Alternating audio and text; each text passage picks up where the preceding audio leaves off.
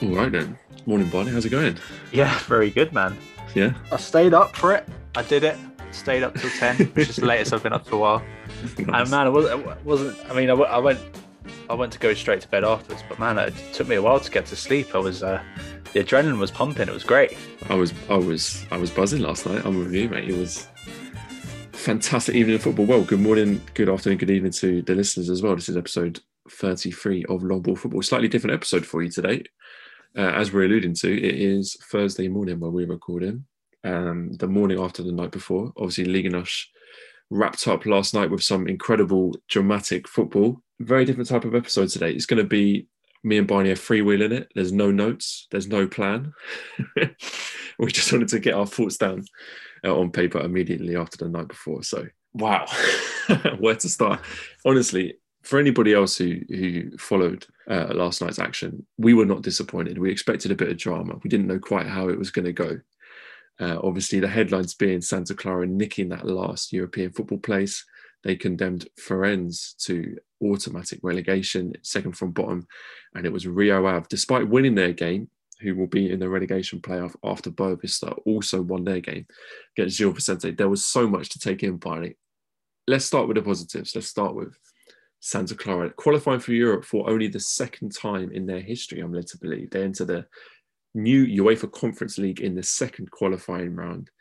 They absolutely thumped Ferenc 4-0, to secure that spot. The scenes were so nice to watch after the Santa Clara game ended. The Santa Clara team were just so joyous in their celebrations. I think it's easy to forget how much this means to them.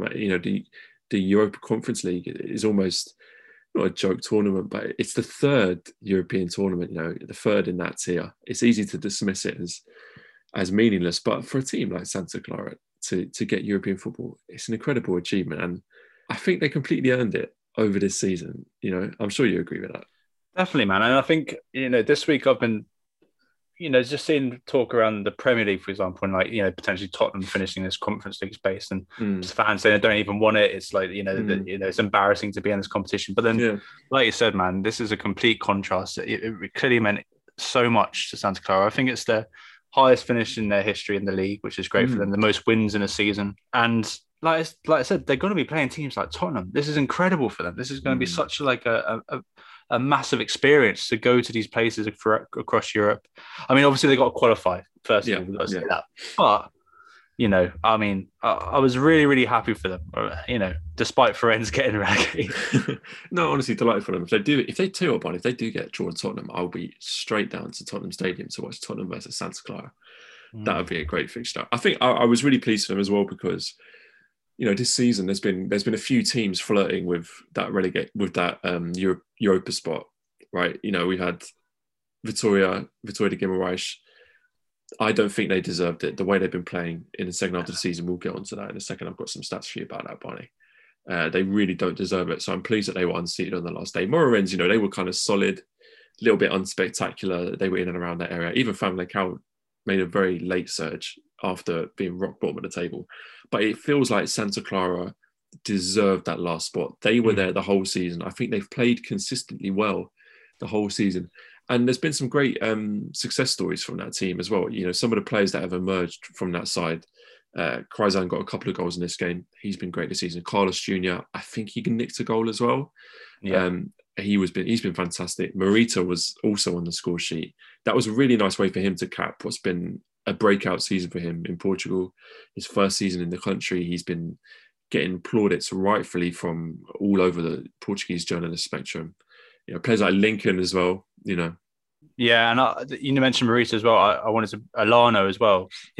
Both those players, Morita and Alano, came in January, and what a difference they've made to that sort of enabling Santa Clara to sustain that momentum because it was the first half of the season, wasn't it, with Thiago Santana at the top? They were looking good, and then as soon as that move came out for Thiago Santana to go to Japan, I was like, oh, is it going to happen? Are they going to keep it up? Yeah. And then two brilliant signings, and they've maintained it, and that's been the difference between them and Vitória and say Moreirense.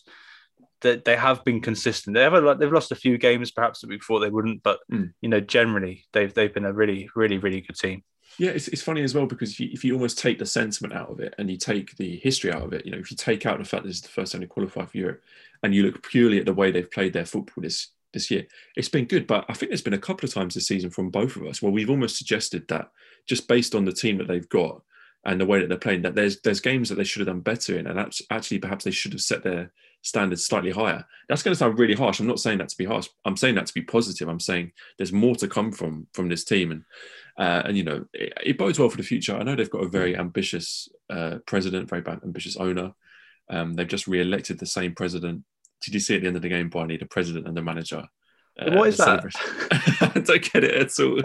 So the manager and the president both in cow onesies. I haven't got a fucking clue what's going on there, but it's so funny. Anyway, it seems like there's a great atmosphere around the club, and it's funny also because people talk about Santa Clara obviously not being a mainland club, being so far away from the mainland, almost being, sometimes people treat them as like an inconvenience to have to go and play. I think what's nice for them is to kind of state their rightful place in this league and say to people, look, we're a team that's to be taken seriously. We're not just this annoying club that you have to fly to once or twice a season. We're a real contender in this league. I would love to see them build on next season, Barney. Can you see it happening? They might lose their players. That's the only thing you've got to be worried about. Well, Albert, this is what I was thinking. With this Europa Conference League, which we have never had before, if you're a Portuguese team finishing 5th or 6th, you've got no European football, and your players are going to get snapped up by other clubs in Europe, or perhaps say other clubs like Vitória who challenge for Europe regularly, but perhaps didn't get into the competition that particular season. But the fact that they're in Europe this season, you see how much it meant to those players, how exciting it must be, the prospect of, challenging Europe. I think they've got a strong chance of keeping some of those players. I honestly think they can build in it, because I think the signings they made in January, they'll be tempted to stay another season too. I mean, they could be pinched, one or two of them, but the majority of them, I think, are a good enough standard to play for Santa Clara in Europe, but perhaps because they're not all youngsters, are they? They're sort of fair 25, 26, 27. And so that could perhaps be another factor in sort of making it easy for Santa Clara to keep them, because clubs are going to not see that much growth in these players. Yeah, obviously, like the Conference League doesn't have the pool of, say, the Europa League or the Champions League. So, maybe one or two of those players could be influenced by a move to like a Braga level team, maybe a team abroad at a similar level. But I think what it does do is it buys them probably another season with some of these players. The fact that they say to the lads, look, you've got us here, let's enjoy this season in Europe together. I think it possibly buys them a season with, if you're a Kryzan, if you're a Carlos Jr., whereas in the past, if you'd finished outside of Europe, you'd have been thinking, right, I've had a good season, what's my next step? Whereas now you're thinking, there's a sentimentality there, there's a team bonding there. You're thinking, I might stick around with this group and enjoy what we've earned together. Obviously, as you alluded to, this result came at the expense of Farense. 4-0 loss, a massive loss. And it wasn't the fairy tale ending that they would have wanted. It wasn't the fairy tale ending that Ryan Gould would have wanted. It was a really poor defeat. And I think, sadly, it kind of highlighted every weakness that Farense have for me. The most obvious one is just that shocking defence, which is simply not capable of coping at this level. There's no big, elaborate explanation as to why they've not survived. The fact is they just haven't got the good enough players. Look, people know that we talk about Farense a lot. I don't think we try and pretend not to be biased. Like we do this podcast because we love the football, we love the emotion, we love the drama, and we've definitely both been caught up in kind of Farense's story. Really, we love an underdog. Who doesn't? And to a certain extent, we would have loved them to stay up just because it would have completed a really nice story. But on the other hand, I think we've both been honest about the fact that if they do go down, which they did, it's because they're not good enough. And I think this performance really exemplified that.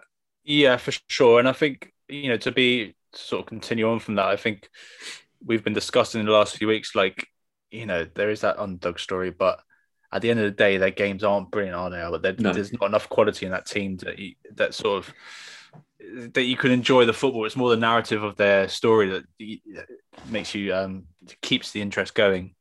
I've got a probably an unpopular take for this podcast, Albert, if you want to hear it. Go on. Am I going to sack you after this? Yeah, you might do. Ryan Gould's the reason Farense got relegated. No. I'm just looking into this game, man, because what I was thinking is, he's been a great. Obviously, we talk about Ryan Gould all the time, but in this particular game, Ryan Gold essentially, as he does every game, plays a very free role behind the striker, doesn't he? He's like that. And he pops up all over the pitch, and he does put a shift in defensively. He works hard. But I feel like in this game, his because he can pop up anywhere on the pitch, the other players perhaps don't know how to press well because they don't know where he's positioned. They perhaps need to stick an extra body in the midfield, maybe go free in midfield, because it just meant that basically what I'm trying to say is with a squad of that quality, which is incredibly poor, you can't afford, in my opinion, in such a pressure game, to give someone the luxury of a free roaming role. You need that stability. You need that set position so every player knows their job, because like you said, the defense is the weakest part. And the easiest way to have a strong defense is to be organized and do your simple jobs well. And with someone running about the pitch, popping up everywhere, it just makes that a little bit harder for those players to find their positions, find the man they're marking. And so, yeah, that's my unpopular take. Well, no, I accept it. It's a good point. Just to counter that, though, Barney, they had to go out and get a win today. There was no way they could hold on for a draw. They did have to go out and try and get a win because, they couldn't rely on Rio Ave losing. They couldn't rely on Boavista losing. They had to go out and try to some extent to forge their own destiny in this game. I think when you look at the scoreline and you look at the performance, obviously they were not equipped to do that. And it completely backfired. I think perhaps there would have been more pride in them just grinding out a result and trying to nick a 1-0. Who knows? Maybe they wouldn't have even been capable of doing that. But that was absolutely the game plan they had to play. They can't kid themselves. They're going to get a few goals. They had to. Santa Clara have been decent. They needed to be solid and nick a one goal, like you said. And I think it was poor management in this game. I think the game plan was so wrong, and it was such a poor. I text you saying not like this because it was just it was such a shame the way it all ended for them. Well, let's talk about Ryan Gould, Barney. And again, I know some people might be getting a little bit sick of us mentioning him every week, but I don't think we make any apologies as British fans of Portuguese football, of being fans of a British lad doing so well in Portugal. We love watching him play every week, but it was an awful day for Ryan. I mean, obviously not called up for the Scotland squad and then being relegated with Firenze in the matter that he had no impact on the game. He went off injured 15 minutes before the end. It must be one of the lowest days in his career. And I just hope it doesn't take away anything from what has been an incredible individual season. He's given so much to that club. The club's given a lot to him. He's proved his value in this league over the last 12 months. It's been wonderful to watch. I hope he gets a bigger move, and I hope selfishly that he stays in this league. I'm sure there are teams in this league that will want him at the top end of the table, but just an awful day at the office for him. Yeah, I think he will be. I think he'll be gutted for Firenze. I think there's just always just that little. There was very close, weren't they? Always in games throughout the season, they've been close just to keeping it safe. Then, it just was all too much. I mean, the one thing I've thought of when they went 3-0 down or 4-0 down, man. And then what was it, half an hour left to play, 25 minutes? I don't know how any of those players could keep going on. It just must be you've given everything. We like to think they've given everything all season, and to be on the pitch, particularly Ryan Gould. I mean, it just I can't imagine the emotions they were experiencing, and then having to concentrate, having to try and because you might get a goal or two at the most. There's no way they're coming back from that scoreline. No, very tough. Yeah, I mean, as sad as it is, I'm actually very excited for Ryan Gould's future because I think he'll stay in this league. I think he'll, there's rumours of Braga. I think potentially one of the top three might come in for him. So, imagine him in a decent squad, man, where players actually get on the end of his balls or able to control a pass, he fizzes into them. Imagine that, it'd be so good. Let's just talk about the Scotland snub very briefly, Barney. Obviously, we don't watch Scotland and Scotland's players week in, week out, but there's no doubt in either of our minds that this guy's good enough to play for them. I think what's interesting and what's exciting is that we're only just starting to see the beginning of Ryan Gould's career, which is a funny thing to say about a 25-year-old. And we were both gutted that he didn't get selected for the Scotland squad, but the one point that I was able to accept, and I think is a fair point, that this is only Ryan's second proper season playing men's football of his career. Let's not forget that he had so many seasons before this disrupted by injury and loan moves. I mean, unless you count the very first year of his career at Dundee when he was a 16, 17-year-old kid, So I can accept that he's not played the football that other players have had. But that does make it all the more exciting because at this point, he's got so many options and the ceiling for him is so high. The heights that he can reach are going to be really exciting to see. And for a player that, we followed so much this year, to know that this is just the beginning is very exciting. And, we both obviously wish him all the best for next season and very selfishly hoping that it's remaining in this league because I want to be watching Ryan Gauld week in, week out. I want to be watching him with good players and I want to be watching him playing European football. Yeah, I mean, the only thing to add to the Scotland snub for me is that he just like you mentioned, this is only his second season playing, first team football. But then there's players in that squad who have barely featured all season for in that Scottish team. And another thing to add as well is that, Scotland aren't guaranteed to get into every major competition, be it the World Cup or the Euros. So he's 25. Might be three competitions left where he potentially might get in, and you just got to rely on Scotland getting in, and we don't know that's going to happen. But yeah, great season. Looking forward to next season for Ryan. I think he's going to be once again one of the best players in this league. Absolutely. Well, let's deal with the last two games. Obviously, Rio Ave and Boavista. We kind of predicted before that they would be the two teams fighting for that relegation playoff spot. They both won their games. They both did what they had to do, but obviously that meant that it was Rio Ave who remained in the relegation playoff spot. That's a game that no one wants to play, Barn. It's going to be a very tricky game. It looks like it's going to be with either Vizela or Arouca from the second division. I'm not sure when that game's taking place, but I know that I'm really looking forward to it. Let's start with Boavista, Barney, the team that survived. Wonderful, wonderful scenes at the end of the game. I was so pleased for them. I think we both wanted them to stay up. We want the teams with history to be in this league, and whatever you say about Boavista, whatever disappointing season they've had, that's a team with real history. That's a Portuguese club who belongs in the top flight. I was delighted to see them get the goals that they needed to step against the Gil Vicente side. Let's not forget, that's not an easy game. Gil Vicente have not set the world alight, but that's a tricky game for Boavista. They got the win that they needed. And I think the attitude was summed up by it at the end of the game when you see Adil Rami, a man who's won the World Cup with France only a few years ago, crying on the pitch because he's managed to help Boavista survive relegation. It was just a wonderful, wonderful scene. And I'm delighted that they'll be back next year. A lot of improvement that they need to do next year, but I'm delighted that they've got another chance. Yeah, I think I am as well. I mean, I have been very frustrated with them this season. I think they've really disappointed.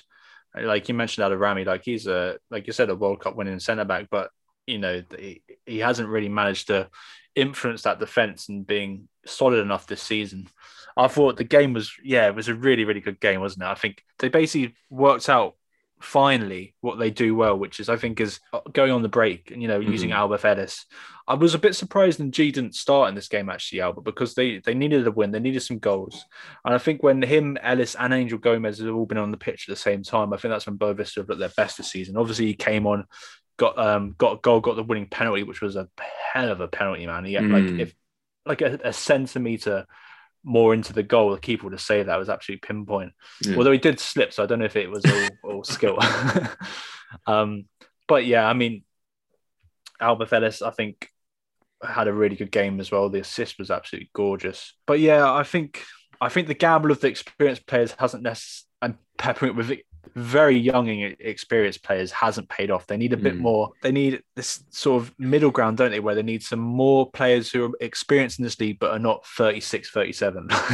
No, I totally agree with you. They obviously went on quite an experimental transfer push last year, and that resulted in my opinion, their best player, Albert Ellis. So I don't think you can argue with that. I think Reggie Cannon also an expensive signing, but I think he'll prove to be a good signing and ultimately a profitable signing. I would like to see them shopping more domestically this year. I think that would be a good move. I think they should try and model. I mean, if you compare two teams, Boavista and Moreirense, for example, Moreirense, a team who've looked solid all season. They've managed to stay completely away from safety the whole year. They didn't make a single flashy signing. They've only got players that are kind of experienced domestically. They've played sensible football and they've managed to have a good season for themselves. So I think that's the kind of model that Boavista, if they want to, just shore themselves up to get themselves into a better position to keep building, I think that's the type of model that they should be looking at. Of course, one of the players that came in the summer, Barney, and then we're talking about British players playing the league, of course, Angel Gomez. We've watched Angel Gomez now play his last game, possibly in Portuguese football. It'll be very sad to see. Have you got any thoughts on his season? I think obviously he came from Manchester United where he thought he was underused. What he wanted was game time. game time at a valuable level. And I think he got that. And I think he proved himself to be a player that's capable of playing at a high level, of influencing games in tricky situations. And I think for both parties, it's been very positive, that move. Yeah, I agree. I mean, yeah, some of the performances he's put in this season have been, some of the best I've seen. I think of that one against Benfica where he was just like, unreal. I think the fact that Bovis has been struggling all season has sort of led me to sort of not see him as good as he has been, if you know what I mean. I perhaps haven't given enough credit because he is their best player, in my opinion. Ellis is close, but for me, what he does for that team, his creativity, the way he can sort of just control the ball high up the pitch and let the other players get up there to join him is invaluable. I don't know if I don't know much about Lille. They might win the league, mightn't they? But I don't know if he'll get that many minutes there and whether he will look to do another loan move. And I don't know if I can say he's good enough to start for Lille. It's a hard one. I think he's got age on his side, hasn't he? So I'd love to see him back in this league, perhaps at a better club than Boavista. So we'll have to see what happens. It's an interesting one. I think, Albert, because obviously Samuel Lino got his goal from the penalty spot and then missed a second penalty, which, could have completely changed things. Of course. Quick question. If you've taken a penalty already in the game and you scored it, do you take a second one or do you let someone else take it? I think you have to take it, surely. You have to take it. You've got to back yourself. I mean, the penalties, there was some real drama in these games. I think these two games are worth focusing on. There was the missed penalty in the Boavista game. There was the penalty that wasn't given in the Real Ave game, which I think was a very contentious point. But in my opinion, the right decision. I want to give you some credit here, Barney. Samuel Lino has been fantastic and he's a really good player. I'm serious and we're laughing about it, but he is a really good player. He's a young kid. And no one's talking about him. And no one's really talking about Gil Vicente either. I think he's such a talented guy. How old is he? 21? Yeah. 21. Young kid. Takes the penalties. He looks really bright. I think he's got a bright future in the league. I wonder if he should be looked at by some of the bigger clubs. But, I don't really hear anyone else talking about him. And you've been a champion of his since the beginning of the season. So, yeah, credit to you for that. Yeah, I just wish you replied to my Twitter messages. No, I think he's good. I think Gil Vicente have been this really interesting team where they've got some really underrated players in that team. I think is it Marquez? He's on loan from Sporting, isn't he? Young striker. Yeah. I think he's been great. I think he's got 12 appearances. He's got a fair few goals. They'll do well to get him again next season because I think it's been important for them. Yeah, I think it was about right. I think the only thing I would say is the winning penalty in this game. I thought he was going down. Yeah, I think we agree on this. I think when you look at it, he's got two players either side of him. It's a tough one because I think he starts to dive and is then taken out by the player. Yeah. So it's a tricky one. I'm not actually sure what the rules are. Maybe the rules differ slightly in Portugal. I think I remember watching Match of the Day recently, and at least in England, the rule was because the player was already going down, the penalty was ruled out. So obviously not entirely sure what the rules are, but I think we agree on that. We got to talk about Real Ave Barney. I don't want to forget about them because we've hammered them in recent weeks. I've almost called for them to go down just based on how poor they've been. And to be fair, it might be 33 games too late and against a team that's already relegated. But they did manage to get themselves up for this game. They went 1-0 down, which was a bit of a scare, but they didn't throw in the towel. They kept their heads up. They kept playing their football and they got the 2 goals that they needed. They won 2-1. Machino started this game on the left. I thought he had a very good game. He hasn't started that many games this year, the Japanese winger on loan from Manchester City. What did you make of the game, Barney? Yeah, I think you got a spot on there when you said they finally managed to get themselves up for it, didn't they? I think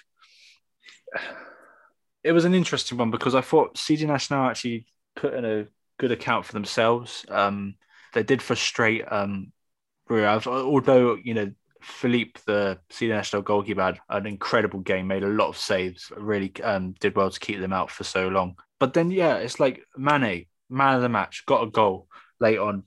Best I've ever seen him play, and it's taken it all season.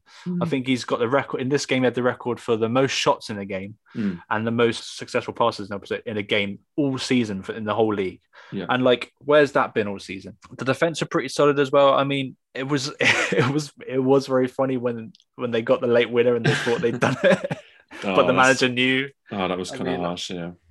I know. Yeah, the players celebrating like they'd stayed up, and the manager has to sort of jog down the touchline and tell them actually Boavista are winning. Yeah, quite harsh. But look, I think a relegation playoff is fair for them. based on where they've been. They've got one more game now that they need to get themselves up for. It's funny, Bonnie, because I've been an open critic of the relegation playoff format on this show.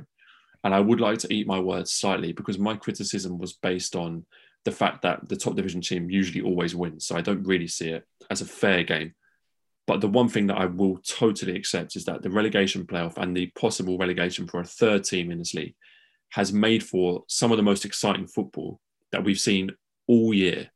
Last night, those two games between Rio Ave and Boavista, those two games with two teams knowing they have to fight for survival, whereas usually there would have been two teams long relegated and they would have been comfortably just playing out their games. It made for some really exciting football. If you're going to be really bold, you could go for 3 relegation spots. I mean, maybe that's a bit too much of a step forward based on the difference in standard between the two leagues. But I'm really, really happy to eat my words a bit and say that the relegation playoff has meant for some really exciting football this year. Absolutely. I mean, yeah, these are two of the most exciting games. Well, it's the best game I've seen with Real all season, apart from the AC Milan game.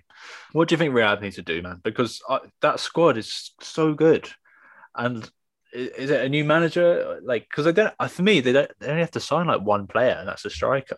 Well, we were texted about this, and I think you know my opinion on this. But for the benefit of the listeners, when Rio Ave had their successful season, they made a very, very big statement appointment by appointing Carlos Carvalhal as their manager, right? They showed ambition and it paid off.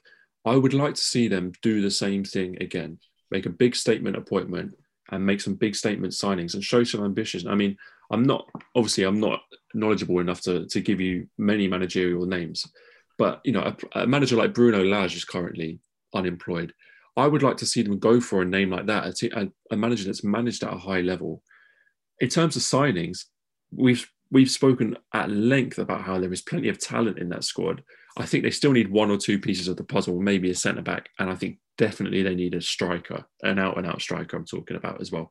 I think there's potential there. They have seriously got to get their act together, though. I mean, we're talking about next season as if they're going to stay up, but I feel like they should be all right. I think the quality's there. I think, we saw what it meant to players like Mana, who really stepped up in this game when it was, when it really came down to the crunch. And I think they'll be able to do it again. I think, the defence as well, they were solid. Well, look, there was one more bit of drama up for grabs that I don't think we really predicted, and that was, of course, who was going to win the Golden Boot. Now, at the beginning of the game week, Seferovic and Pote were tied on 19 goals. Obviously, Benfica played before Sporting, and Seferovic grabbed 2 goals to get up to 21 goals for the season. Pote needed a hat-trick against Maritimo. He only went and did it, Barney. He only went and did it. What an incredible day that was in terms of the Golden Boot, because, blimey, I was thinking we're going to be looking at a season where Seferovic is top scorer. I mean, I don't think we could be having that. No, I don't think we can either. I mean, it was interesting. Seferovic, man, he's been so, he had that great streak and then he was really quiet again and then he just puts in another fantastic performance. I mean, to be fair to the guy as well, he was only sort of getting starts sort of a further way through the season, wasn't he? So whereas Pote's been starting all season. I mean, I'm really happy for Pote. I think he deserves it. I think he's been brilliant all season, and not only when he's scoring, but when he's not as well, he's been effective. Whereas Seferovic, you could say, when he hasn't scored, he hasn't contributed that much, I guess. Interesting as well that it was the first time, was it, since 95, 96 that a Portuguese player won the Golden Boot, which is, I couldn't really believe. Yeah, very interesting stat. I mean, a couple of players got close. Pizzi last season was on equal goals with Carlos Vinicius, but finished in third based on assists and minutes per goal and stuff like that. I think there was another player around 2003, 2005, that kind of era, who got close, but that really is an incredible statistic. So, yeah, definitely good for Portugal to have a top scorer from the country and fantastic for Pote's European Championship hopes this summer. Well, you'd like to think, but I'm not so sure, man. I mean, it would be criminal if the Portuguese top goal scorer in the Portuguese league, who's not even a striker, doesn't get into the squad. It would be, and someone like Rafa does. Anyway, how about quickly? Are you gutted that Sporting didn't get an unbeaten season? Well, this is an interesting question, isn't it? I mean, personally, I don't know how I would feel if I was a fan. I think if I was a Sporting fan who hadn't won the league in 19 years, It would have been nice, but ultimately just thinking we've got the one result that we needed to get, and that's being top of the table. I mean, an unbeaten season is nice, and people compare that unbeaten season with Porto when Andrés Villas-Boas was manager. Let's not forget there were 2 less teams in the league when Porto went unbeaten, so there were less games to play over the course of the season. I think Sporting have the record for the longest period of games in a season, 32 games unbeaten, so they can be very proud of that. And look, if I was a Sporting fan, I don't think I would really care. No, the only thing I'd be gutted was that it was Jorge Jesus who did it. I'd rather it was like CD Nacional, like because Benfica fans have been dining out on that a bit, haven't they? They have. They've got to have something to celebrate this season, Barney.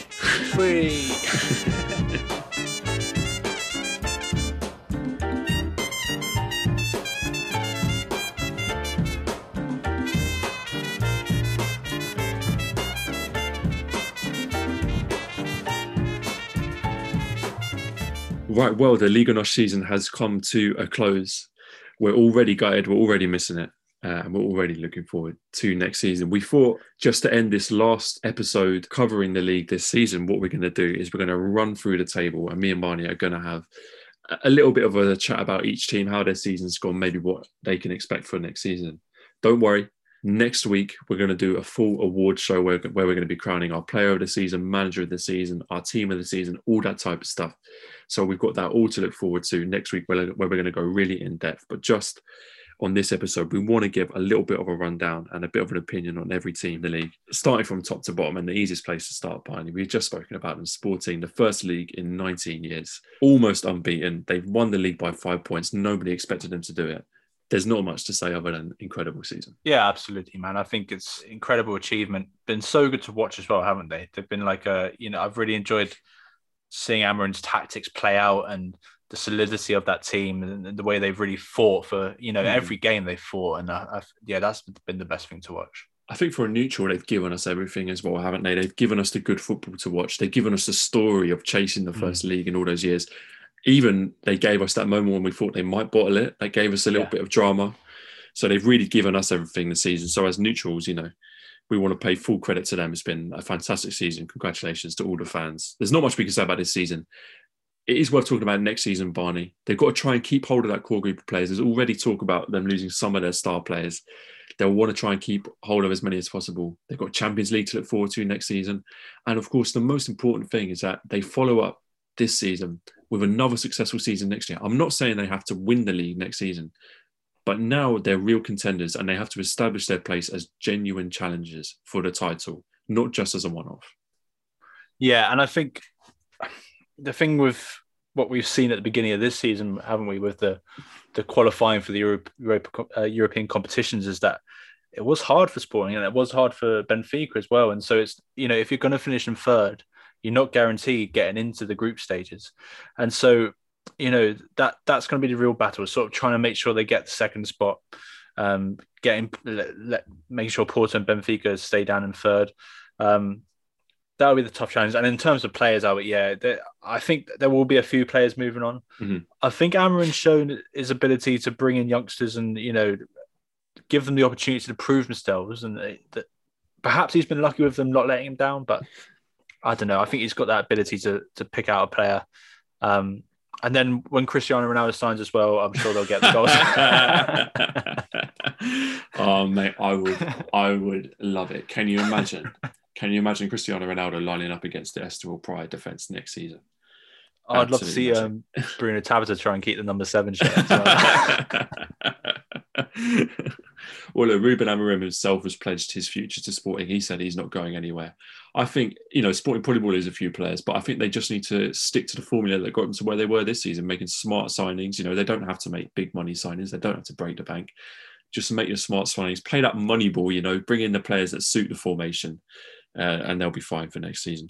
Porto, obviously, in second place, then Barney, 5 points behind Sporting. I've said this a couple of times. Obviously, for Porto fans, nothing but the title was good enough. So any season where they don't win the league is going to be deemed as a failure by them. But for me, as an outsider, as a neutral, I think this has been a very successful season for Porto. They haven't got the squad that they've had in the past. They haven't got that strength of players that they've had before. They haven't got those star players that they've had before. they got to the quarterfinals of the Champions League. They knocked out Juventus. They stood their ground against Man City. They beat Chelsea over one of the two legs. They've qualified for automatic Champions League football. They've earned so much money from this season. They're in a fantastic place for next year. Honestly, I think this has been a very successful season for them. We're not going to do our predictions until much closer to next season. I've got a sneaky suspicion that Porto are in the best place to build a title-winning side for next year. That's interesting now, but because there were just two things you said there. First of all, you mentioned that they haven't really had the strength and depth. Though to sort of counter that, when you look at towards the end, like the last 2 or 3 performances, when players like Grujic, Tony Martinez, João Mario have all come into this team and been given opportunities, they've absolutely delivered. And to be honest, I think the last few games they've been playing some of the best football I've seen all season for them in the league. But yeah, I think look, they've lost twice this season. They're perhaps too many draws with 8 draws, but no, I think they are in a good position. I think Contrasal is a big factor, isn't he? He mentioned, I think keeping him will be important. And also just quickly, sorry, on one particular player, Grujic, I really hope he stays. You see him kissing the badge when he scored in the last game, and lots of talk of other midfielders coming in, perhaps him not getting signed permanently. So I don't know. I think he's good, but yeah, I don't know. I don't know the points tally for winning teams in previous seasons, but perhaps 80 points in another year would have won you the title. It's just that Sporting have been so fantastic. Well, they've had a fantastic second half to the season as well. They didn't lose a single game. They got 4 more points than Sporting in the second half of the season. Obviously, that second half of the season also included, as I said, beating Juventus, getting to the quarterfinal of the Champions League. So an awful lot to be positive about. I think next season is going to be a very interesting one. I'm going to follow their transfer activity with great interest. I'm really interested to see what route they go down, what players they bring in, because they brought in some good players in the past. They've also brought in some players that have been wasted, so it's going to be interesting to see how they do. Third place then, Barney, Benfica, 76 points, 9 points off the title, 4 points off FC Porto, and they go into a Champions League qualifying spot that we know is a very tricky spot for Benfica, as they proved in this season. Yeah, and I think for us this season, we've been really heavy on Benfica, haven't we? And I think that's just simply because of the fact that they spent 80 million euros on players, had a strong squad already, and just absolutely failed to deliver. I mean, it's almost unheard of, isn't it? I mean, this in terms of this league and the money spent, that's an absolutely huge amount. And so, yeah, it's of course it's been a really disappointing season for them. I think they're still in the cup, aren't they? So they might win that. But then, ask a Benfica fan, ask any Portuguese football fan, the league's the one. Taça de Liga doesn't mean too much. I'm so interested to see them next season, because the squad's still not right, and they're going to have to spend again, and it's whether they've got that money, man. Yeah, I'm fascinated to see how they're going to line up on the first game of next season. What players they give another opportunity to, what players they let go. Obviously, Jorge Jesus has got 1 more year on his contract. I don't see him leaving. And with him at the helm, I wonder if they will change their ways. I think it's been an unsuccessful season, and I think they do need a difference. I think I see Jorge Jesus in the same way that people see Jose Mourinho these days, as a kind of short-term manager. He's not the manager you bring in when you need to build a team for the next 10 years. He's the manager you bring in to bring you short-term success. Now, he hasn't done that. I think he'll still be here next year. I'm worried that it will mean there's not much more success for them this year. But then, of course, also we can talk about managers, we can talk about transfer policy, we can talk about all this stuff. But the players themselves as well need to get their act together. So I wonder, if the players themselves can find it within them to up their level. There's players, previously reliable players, who've not been good enough. Rafa, Pizzi, players like that who in seasons gone by were not just reliable players, but vital players. And I think, maybe if some of the players can step up, then they'll be in a better position. But currently, I'm not full of optimism for them. What sums up, not having much optimism for Benfica next season is the fact that they're rumoured with David Luiz. And it's such a Jorge Jesus signing, isn't it? Only he would look at this season and go, you know what I need? Another overpaid 32-year-old centre-back. It's with just, no legs. Exactly. It's just ridiculous. I mean, he'd probably sell a few shirts, but that's ridiculous. Let's talk about Braga, Barney. 4th place, 64 points, 21 points off the title. I'm not sure if that's even a relevant point. Most importantly, 12 points off 3rd place. We've praised Braga a lot this season at times. The second half of their season has been very disappointing. The form has really dropped off. And I don't want to be harsh because fourth place, of course, is where we expect Braga to be. We consider them the fourth best team in the league. And I think fourth place is what they would have budgeted for. So it works on a lot of levels. But I do sense that there's just a sense of missed opportunity here with teams like Benfica being so weak. Maybe I'm being harsh. Maybe I'm not being harsh. Maybe the listeners will agree with me. I don't think it's been good enough for them. And I think at the beginning of the season, when we saw them playing some fantastic football, we expected more. Absolutely, man. Absolutely. And there was that point in the season where they were second, weren't they? And you just felt like that was the moment where they could, just finish above Benfica. But yeah, like you said, the second half has been absolutely dreadful. I think they've been unlucky with a few bad injuries, of course, and then the defense certainly needs work. But then there was a few decisions, like they sold a defender, Bruno Viana, in January, and I think that was a big loss. I think bigger than they perhaps expected. The thing is, isn't it, Albert, that it all depends on what the president and the board think about Carlos Carvalhal, because I think we've seen it when his time in the clubs in England, where the narrative builds and people say you can't do this experiment, you can't play this style, and that's when things start falling apart. I think they got some good players to come back on loan, but yeah, for me, potentially one of the biggest disappointments this season for me. I don't think that's too harsh. I think there is work to be done with that squad. I think some of the signings were a little bit questionable as well. Bringing Sporari and bringing Borja in from Sporting, that seemed like kind of an opportunistic signing. It's difficult. I think they need reinforcements in a few places, but also, as you say, they're getting players in back from loan. So the squad is going to be interesting to see how they manage that. I would just love, and I'm sure a lot of neutrals would just love Braga to have a season where they genuinely challenge for that top three and break into those Champions League spots. That would be a high standard to set themselves, but I think it would be good for them to do that. I think they're probably doing that already. No, and it's going to be even harder now. Sporting have sort of got this platform now that they're just going to improve. It's going to be so hard for them to break into that top three.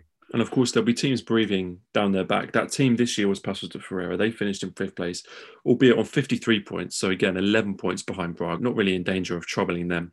Interesting season for Paços because they started off as the star boys. They started off as everybody's second favourite team, the team everybody wanted to play. But again, similar to Braga, the second half of the season has not been very successful. I've been looking at the table for the second half of the season. For the second half of the season, they're in 12th place. They only got 19 points in the second half of their game. So a massive drop in form. They were lucky in some senses that there wasn't a real strong challenge there to knock them off that fifth place. I do worry about them next season. Obviously, look, don't get me wrong. Let's talk about the positives. Incredible achievement for them to get European football. They played some lovely football. They've got some great players, but they're going to lose the manager next year. They're going to lose a number of key players. And I do worry about how they will perform with a new manager and a different squad next year. I don't think their aim next year should be European football again. I think their aim next year should just be survival. Yeah, I think that's fair because, we shouldn't forget they're not the biggest club, are they? And like you said, they're a fantastic season. They deserve everything they get for it. I do sort of feel that, as soon as the rumours about Pepe leaving came about, that's when things started to fall apart. And then obviously he announced he's moving on before the end of the season, which I always think is a bad move from any manager or any club, to allow someone to do that because it just, it never ends well. And then I said to you that I think perhaps you could even tie it in with the point where he was probably being courted by, say, Victoria. That's when he might have lost his focus. I don't know. But yeah, I think the best thing about Paços is the amount the players stepped up in that squad. Because at the beginning of the season, there's no one in that team you think, right, he's going to have a great season. He's going to have a great season.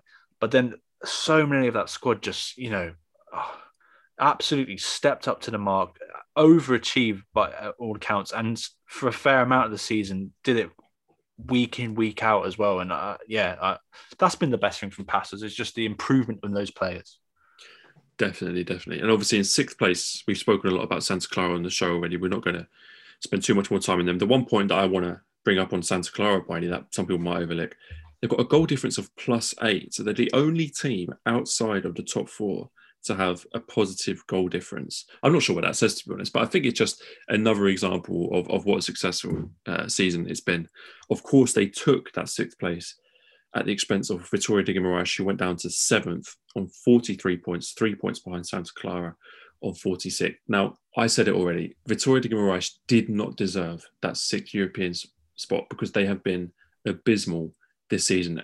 I've mentioned the second half of the season table a number of times. The whole reason I looked at it, Barney, was to look at Vitória de Guimarães. In the second half of the season, based on the last 17 games played, Vitória de Guimarães are second bottom of the whole table. They got 12 points from 17 games. They got 5 less points than Farense, who were automatically relegated. It was abysmal form, absolutely dreadful. I don't even know where to start about what they need to do next season. The squad, in my opinion, is a mess. There is some serious work that needs doing on that squad. I think they need to get a serious manager in. And I worry about them next season. I think the mess that they're in is not a one transfer window job to fix. I think we could be looking at least another season where they don't succeed before they manage to get, the squad in order, the team spirit in order, and the style of football in order that they need to get back to where they want to be, which is a top 5 team. Well, Albert, I mean, look, in a season where 6th place will get you an opportunity to play in Europe, and for Vitória to not be in there, the success they've had the last few seasons is absolutely terrible. Yeah. I can't believe the second half of the season. It's been a shit show. Mm-hmm. We talked last week about, potentially Pepper coming in and what he might bring to the squad. I think you're right. I don't think it's a one transfer new manager job. I think it's going to be a long-term thing. They really need to restructure what's going on. I mean, it is, like you said, it's just incredible that they're in 7th and having been on this horrible run the second half of the season. And do you know what? We talked about him a fair few times, Andre Almeida. They've got to keep him. They've got to build a midfield around him. Absolutely.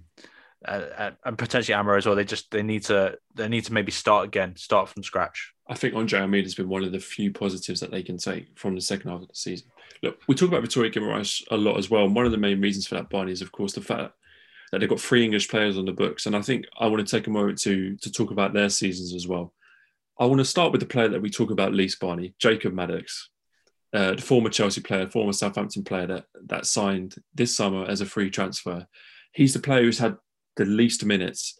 And as much as I would love to see an English lad do well in this club, I think unfortunately he is emblematic of the questionable transfer policy that Vitória had in the summer, where they brought in a lot of players that you could say were strange choices from countries all around the world. They took gambles on young players. Obviously, Jacob Maddox won the under-19 Euros with England. He was part of that same squad that Issa Suleiman and Marcus Edwards was. I think he's played only a handful of games this season. He's played less than 5 games. I'm not sure what his total minutes are, but I really do feel for him because, as I say, he as a player is probably emblematic of the kind of scattergun transfer approach that has just failed Vitória this year. There's so many youngsters they brought in. I think you made a good point earlier about Boavista, where they don't sign within the league. They've experimented and looked elsewhere, and it hasn't paid off. Maddox. I think for me, I'm not expected to see much from him next season either. I don't think he doesn't seem to be fancied there.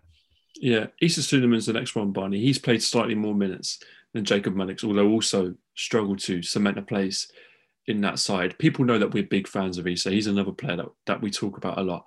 I maintain that I think he's good enough to play centre-back for a team at Vitória's level. I think he's good enough to play centre-back for most teams in this league. He's just struggled to catch a break this season, is what I feel. I think it's fair to say that João Henriquez didn't fancy him too much. And by the time the kind of interim managers Bino came in, he wasn't obviously first choice. He got a chance towards the end of the season, and I thought he did pretty well. It was a shame that he got sent off a few games ago. I wonder what he'll be thinking this summer, Barney. He's on a long-term contract. I think he's got at least 2 years on his contract. He's not quite cemented his place in the squad. It's possible that Vitória will be looking at different types of players, maybe more domestically experienced players to bring in at centre-back. I wonder what his future holds. Whatever happens, as I said with Ryan, we're very proud to see English players playing in this league and we support him to the hilt. And if he wants to stay in this league, I back him to succeed if that's what he wants. Yeah, I think he's got to move there. I think he's got to go to a different club. I think Vitória will strengthen at centre-back. I think he won't be given an opportunity. So yeah, I'd like to see him move and I'd like to see him start, man, because I think once he gets a run of games, we'll really see what he can offer. And of course, if he does come back to England, we'll support him here as well. The last player, Barney, obviously Marcus Edwards. Very interesting season for him. You felt like he was on an upward trajectory for the last few years, especially last year when I thought he had a fantastic season. What do you make of his season this year? Because I think it's fair to say that it's been a bit of a dip. Yeah, absolutely. It's been all over the place. He hasn't been given runs in the team. He's been dropped quite regularly. players like Rashina have sort of come through. And I don't know if you could even just pin it down to the signing of Quaresma, who, plays in his position, right wing, and that not knowing who to play, whether it's Quaresma or whether it's Edwards, and that sort of distracts him, that maybe the pressure of a bigger name coming in, because he was the biggest name in that squad last season. I think that's fair to say. And then suddenly for Quaresma, a Portuguese legend to come in and still a bit of the limelight, perhaps. I don't know. He's young. I want to see more of him, man. I think, I was expecting really big things from him, and we just haven't seen it. There was a time when he was being linked with some of the top teams in Portugal, and it was possible that he would make a move to a Porto, to a Sporting. Obviously, he's got that longer contract now, like €50 million release clause. So I'm not sure if that's going to be affordable for clubs in Portugal. It's possible that a team in England might come in for him. I'm sure he has ambitions to play at home again. But again, another player that will be supporting to the hilt as English fans of this league. Let's move down the league, Barney. 8th place, Moreirense on 43 points. They actually finished on the same points as Vitória de Guimarães. Obviously, they were a place below based on the head-to-head. And Famalicão in 9th, a very interesting one. 40 points.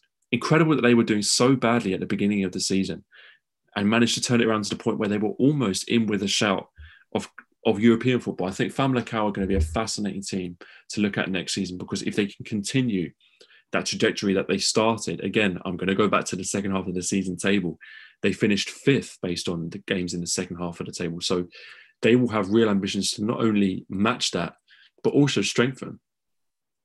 Yeah, definitely. And the unexpected success they had last season, and the fact that they've been able to, there was a time, wasn't it, where they were scrapping a bit at the bottom, but now they're back up 9th.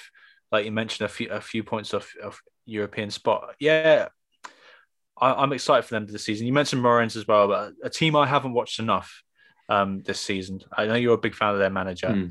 They were also in a shout of nicking into that Conference League space. I'm excited about them next season. I think I caught a few glimpses of their game last night. They look exciting. There's some good players, and like you mentioned as well, a really balanced squad. Yeah, I do like their squad. I'm also looking forward to watching them next season, although I do just have a sense that next season we're going to see slightly more competition for those European places. I mean, if Santa Clara can maintain their form, if Famalicão are going to be resurgent, if Vitória de Guimarães do better. So I'm not sure whether they'll be able to improve on what they've done this season, but what they've done this season is an achievement nonetheless. 10th place, Barney, BSAD, 11th, Gil Vicente, and 12th, Tondela. 3 teams in an interesting spot because not threatened by relegation, but also not really ever threatening the European spots. Solid seasons.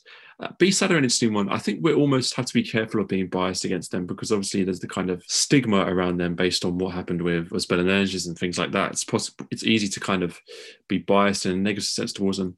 I haven't watched enough of them, but the little bits that I did catch towards the end of the season, I was impressed by a lot of their players. They've got a front 3 that I really like. There's some good players there. They've obviously done relatively well, and in terms of how the players have played, I think there's some very positive signs there. I think they've got the 5th best defence in the league as well, and that's what their season sort of been built around, hasn't it? I think they've been solid in that sense, and then they could be an outside shout for a team that really improves next season if they get a couple more signings. I think there's some really exciting players there.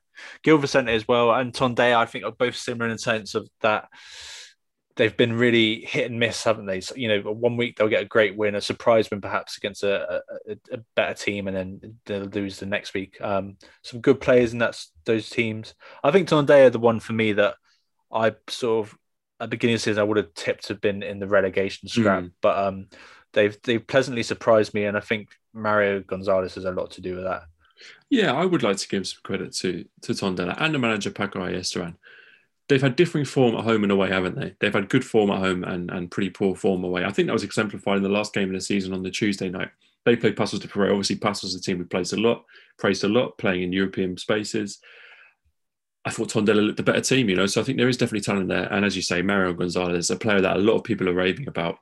It's going to be fascinating to see whether a team can tempt him back to Portugal from Valencia in the summer. I think that's going to be. He looks like a top striker that could do really well in this level. The last few teams, Barney, obviously we've spoken about the relegation battle at length. Portimonense and Marítimo in 14th and 15th. Portimonense, obviously the darlings of the league. I think we've got a big spot for them. We've got a soft spot for some of their players. I think they've played some good football. I would love to see them do well again next year. Some players I'd like to give credit to: Beto, Elton Boa-Morte, Anzai, the left back. Oh, so many players that I could name. I think there's some real talent in that squad. Obviously, we expect Beto to leave. I would like to see the core of that group stay together and have another good season, because I think I've really warmed to them this year. Yeah, definitely. I think there's a couple of youngsters in that midfield as well, Lukinas and Denner's not young, is he? But Denner's impressed me. Denner's impressed me. Yeah, I when you look at the table though, Rio have they're only a point off the playoff spot. They did enough, didn't they? That when Beto had that good run of form, but the last 5 games have been, I think, the 3 losses and 2 draws, so a little hairy. Yeah. Maritimo as well. They've done enough, didn't they? I think they performed when it mattered, essentially, didn't they? Yeah. Against the teams in and around them, and yeah, they've done well to get themselves out of that relegation. Yeah, I think Julio Velasquez did really well when he came in. And I think, importantly, he did really well with one of the worst squads in the league. I think let's not forget that. There's not an awful lot of talent in that squad. I think Joel Togo has been a revelation as a striker. He could well move on to a bigger team. I don't expect much more from them next season, but if they stick with Velasquez and stick with the way they were playing, I'm sure they will be safe. Obviously, Rio Ave in 16th, Farenz in 17th, and Nacional in 18th. We've discussed already, and we look forward to the relegation playoff, whoever that will be against. Well, I think that's just about all we've got time for on this week's show. This is the last weekly roundup episode of Long Ball Football until next season. But fear not, we've got plenty of good stuff planned over the summer.